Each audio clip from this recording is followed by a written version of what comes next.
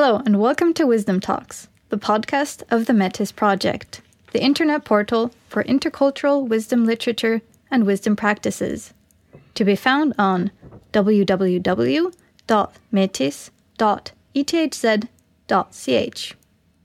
In this edition, we'd like to elicit another methodological pillar of the METIS project.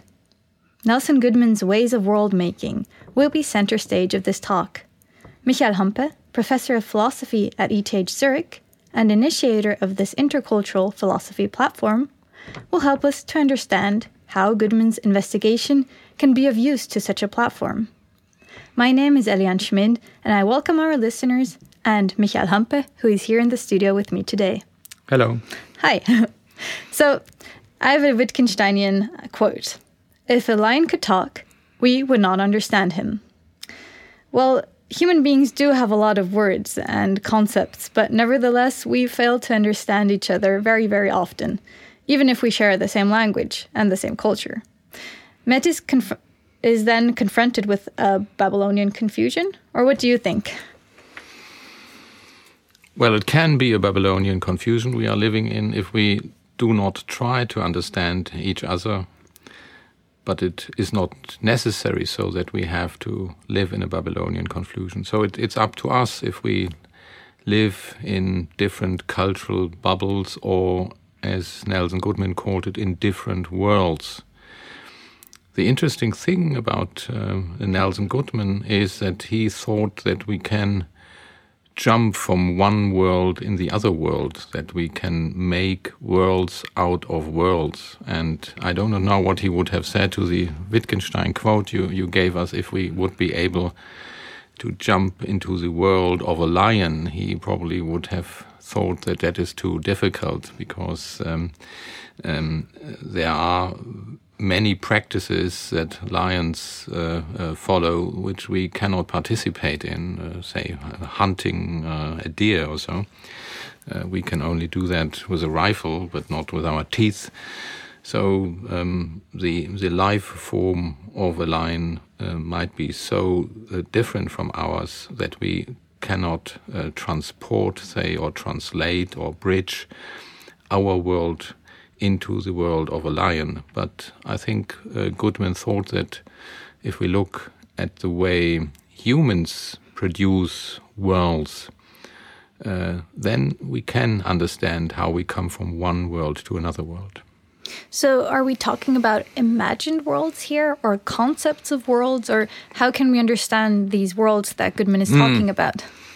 That's a very good question. It's not easy to answer it because Goodman was quite radical in his use of the concept of world. He thought that there is no possibility to talk about our world without using a certain symbol system. So we have no non-symbolic access to the world, according to Goodman. Even if we feel pain or if we see something red, then we interpret the pain as being harmful or non-harmful, being the pain of a tumor or being the pain of a tooth. So all pains are given to us in a certain symbol system. All colors are given to us in a certain symbol system. Red can be the red of a cherry, the red of a tomato, the red of lips or whatever. So our access to the world is never unsymbolic, he thought. And because we have different symbol systems, he thought that we actually live in different worlds, and not just imagined worlds, but actual worlds. So he believed in different actual worlds, and once he compared his own project to the project of the philosopher Cassirer, who also talked about symbol systems and developed a philosophy of symbolic forms. And Cassirer said that there is a symbol system of mythology, the symbol system of art, the symbol system of science. And what Goodman does is radicalizing this idea of different symbol systems by saying our experience of the world is always shaped by certain symbol systems. So there is no real world we all live in. We all live in our different symbol systems. Well, these symbol systems are real. Our worlds are just a mixture of experiences that are formed by symbol systems. And if we want to talk about our experiences independently from a symbol systems, we just don't have any method of talking about. How should we talk about our experience without using symbols? We just can't do that. And therefore, our worlds are shaped in more or less different ways by the different symbol systems. That's in fact a thought that not only Goodman had, but that can also be found in Kant, who thought that we need concepts in order to make experiences, that there are no experiences that are not conceptually shaped. And what Kant thought was that these concepts are universal, that all human beings use the same concepts like space and time and causality in order to shape their experiences. And Goodman thinks or believes or shows that we use different concepts in especially in different sciences in order to shape our experiences. So we need to kind of find a way to talk with one another and to bring these symbol systems into a discourse with one another. That's at least the idea we have in the METIS project. Goodman himself was not so much interested in bringing people from different cultures into contact with each other so that they can understand them better, but he was very much interested in the way art and science develops. And if you take Newtonian physics, for example, you see that Newtonian physics is very different from Einsteinian physics. And that's because the concepts of space and time in Einstein's physics are different from the concept of space and time in Newtonian physics. In Newton, you have a container space and an absolute time, where in Einstein, the space is something that is related to mass, and there is no empty space, and time and space are connected to the velocity of bodies that move through fields. So it all seems very different. And there are some relativists who say Einstein and Newton talked about entirely different things. They are incommensurable, was the term. Mm-hmm. And Goodman shows that you can produce Einstein's world out of Newton's world by distorting Newton's concepts a little bit, by understanding them in a different way, and then you can understand Einsteinian physics as distorted Newtonian physics, or you can understand Newtonian physics as simplified or distorted Einsteinian physics. So it's all about bringing things in relation to one another again in that case. That's right. You bring them in relation to another, and you say they are different. Goodman would say the Einsteinian world is different from the Newtonian world, but nevertheless you can make the Einsteinian world out of the Newtonian world by changing it a little bit. And he applied, he was an art dealer, and he applied it also to paintings by, say, you can show how Cubist painting develops out of a certain way, say the Impressionists painted, and the way photographs were made, and the way photographs had an impact on painters and so on. So he tried to show how ways of painting are ways of world making, and how ways of painting in a certain way developed out of former ways of painting. And now we try to apply this idea to intercultural relations. So we try to say that in Buddhism, say, you have a certain attitude to making claims. What relevance should claims have in your life? And then we look, say, at skepticism and at Pyrrhonic skepticism. And then we say, well, Pyrrhonic skepticism is certainly different from Buddhism, because it seems that the Pyrrhonian skeptics did not meditate, where the Buddhists meditate. But nevertheless, the idea that your mind gets calm if you do not hold strong views is common in both of them. So you might look at Buddhism as a sort of distorted skepticism, or you might look at skepticism as a sort of distorted Buddhism. So you get a relation between traditions of wisdom that use different concepts, and you accept them that they are different, but nevertheless you can travel from one wisdom tradition to the other one. So, but to kind of travel back and forth, to find these relations, do we then need to start with the same need? So if you say that we want to find inner calmness, is this the starting point? We need to look at these different forms of philosophy and literature, or how can we go about starting these relations? Now, that's a very difficult undertaking, I would say, because you have to be very cautious how you deal with the differences. And I would say there are two extremisms in our present way of looking at cultural differences. The one is, say, dogmatic relativism, that you say the people in China are so different from us that we will never understand what they mean by death, what they meant by friendship. And we are not allowed to argue with them about death, friendship or love, because Chinese are Chinese people and Swiss people are Swiss people. I would say that's dogmatic relativism, which is, to my view, at the background of all those people who produce strong criticism of cultural appropriation. They treat people in different cultures as a sort of aliens, say, which we cannot understand. Like the lion, if he would speak, we would not understand the lion, and they all almost seem to say, well, if Chinese speak, and even if you learn Mandarin, you will never understand a Chinese person because you have not been brought up in their culture. So Goodman is a bit more optimistic, if we think about it. Very much so. He's also a relativist, but he's not a dogmatic relativist. He calls himself a rational relativist.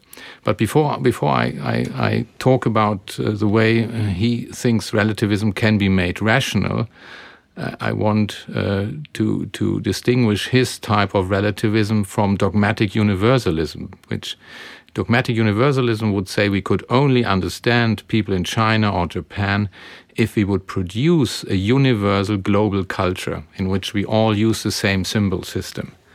And I think that is imperialism, that you would try to draw people out of their histories and put a global, perhaps artificial culture on top of their head in order to put people into contact. Because we would have to define one thought to follow, right? Someone would have to say, this is the way we think, and we all need to do this. That's right. That was tried in a very Goodmanian way some time ago, by producing an artificial language like Esperanto, that you try to make people understand each other by eliminating all the historically grown languages and put some artificial language on top of them in order to put them in contact. And as we all know, that did not really work. So symbolic structures have a history, and people are dear to their histories, and they like the way they lead their life, and you cannot just pull them out of their ways without being violent. So you have to respect different forms of life. You do not need a global culture, you do not need a global symbolic system, but nevertheless, you could help people to understand each other all over the globe by showing how you can transform one symbol system in another symbol system. And that's what Goodman tried. He tried to show that Newton and Einstein did not live in enclosed bubbles, and that you could not understand Newton from an Einsteinian perspective and the other way around, because he knew that students of physics can understand both Einstein and Newton, and they developed out of each other. And we now apply this to wisdom literature by saying, certainly Zhuangzi is different from Immanuel Kant, say, but nevertheless I can relate the symbol system of the Kantian ethics to the symbol system of the Taoistic or Confucian ethics. So METIS actually wants to embrace all these symbol systems and kind of bring them into contact with one another. That's exactly the right description. We want to bring them in contact with each other and mirror them in each other, mirror one symbol system of the wisdom tradition A in the symbol system of the wisdom tradition B, without producing a universal symbol system, without producing a world wisdom tradition or a universalism of wisdom. So I'm trying to think of an example that you might be able to give us to kind of have a clear image that we can understand Goodman's symbol systems. Well, there are lots of examples. One example is that people deal with death in burial ceremonies differently in Tibet, say, and here in Europe. You have corpses being put on stones in high mountains in order to feed animals from the corpses. And if you look at this way of dealing with dead bodies, you might think that there is no respect for the dead person if you do not understand the symbolic context in which this tradition has developed. Yes, so thinking in our own box, we would think, oh no, this is horrible. Our symbol system would not allow us to do such a thing. That's right. Yeah. But if you are a Buddhist, and if you believe that, if you believe in reincarnation, if you believe in an empathy with animals, then you are doing something very gracious and beautiful by feeding, say, the body of your father to eagles and vultures. There's nothing gruesome about it. It's only gruesome if you think that meat is a thing, and that you treat your dead father like a thing if you give them to the birds. So and I think for Buddhists in Tibet it would look gruesome to dig a hole in the ground and to put the body into the ground without bothering about who could be fed from the flesh of this body. So without understanding the intellectual background, the symbolic background of these ceremonies, we are often shocked by what people do in different cultures. And if we start to understand the symbolic background, we see that both care for their dead. So in fact, the act of burying and the act of feeding the body to the animals are similar, say, in mood, perhaps even similar in intention. They try to solve the problem, how can you deal with your sorrow of the dead, that a dear person is dead now and you need some farewell. So you produce a ceremony, but these ceremonies are very different because the symbolic background in which you create it is different. And once we study these backgrounds, we will not be shocked, I think, by what other people do in different symbolic contexts. So in order for us to not be shocked by others, we need to keep an open mind, and before we start judging other practices, we should think about what context these things happen in. That's right. As people thought that Einsteinian physics is a sort of madness because it does not use Euclidean geometry anymore, the studying of Einsteinian physics shows that it's not at all a kind of madness. It's as rational as as Newtonian physics is just a different symbol system that relates to slightly different experiences. And I think you could say the same about different burial ceremonies, that it's not at all that one burial ceremony is horrific, is a horror show, that burning people, feeding them to animals, throwing them into a river, or burying them are disgusting or mad practices. You have to understand these practices by reconstructing the symbolic frame, and by doing that, you can support the understanding of people that they do not consider each other as mad or irrational. And to go back to the title that of Goodman's text, Ways of World Making, so we do actually make worlds in that case. Yeah, we do. So the examples that you gave with the burials in that case, so we have our different worlds and they are actually made up. So we kind of need to move away from the idea that there is the one truth that we can find in that case. So we as people have to come to terms with the fact that we can never find the one truth in the world.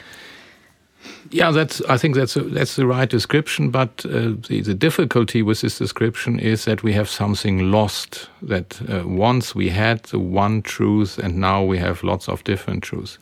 But you can think about truth as you can think about time. We all live in different time zones. It's now, I think, 6 hours later in Taipei than it is here in Zurich. And it's now 9 hours earlier in California than it is here in Zurich. And in the same way, burying people is different in Tibet than it is from burying people in Switzerland. But we have not lost one type of burying people. We have not lost one type of feeling sorrow for the dead. And we never had one time all over the world. There were always different time zones. What we need is computational systems so that we know, well, they are 6 hours ahead in Taipei now and 9 hours behind us in California now. And Goodman tried to produce such a transformative system between symbol systems. We have to understand what being sorrow about your dead means in Tibet and what it means in India. So you can somehow not have a world time, but you have different burial zones, say, that are produced by symbolic forms. And well, the METIS time, or the wisdom talk time, is actually up now, if we have to think about time and what time we are in right now. And so I'd like at this point to thank you very much for being here today and for explaining these different systems to us. Thank you for your questions. And I would like at this point also to highlight that please go and look at our website, and there is lots to discover. And also look in our show notes with the links to the archives for the texts. And so please stay curious, please look around, please access www.metis.ethz.ch.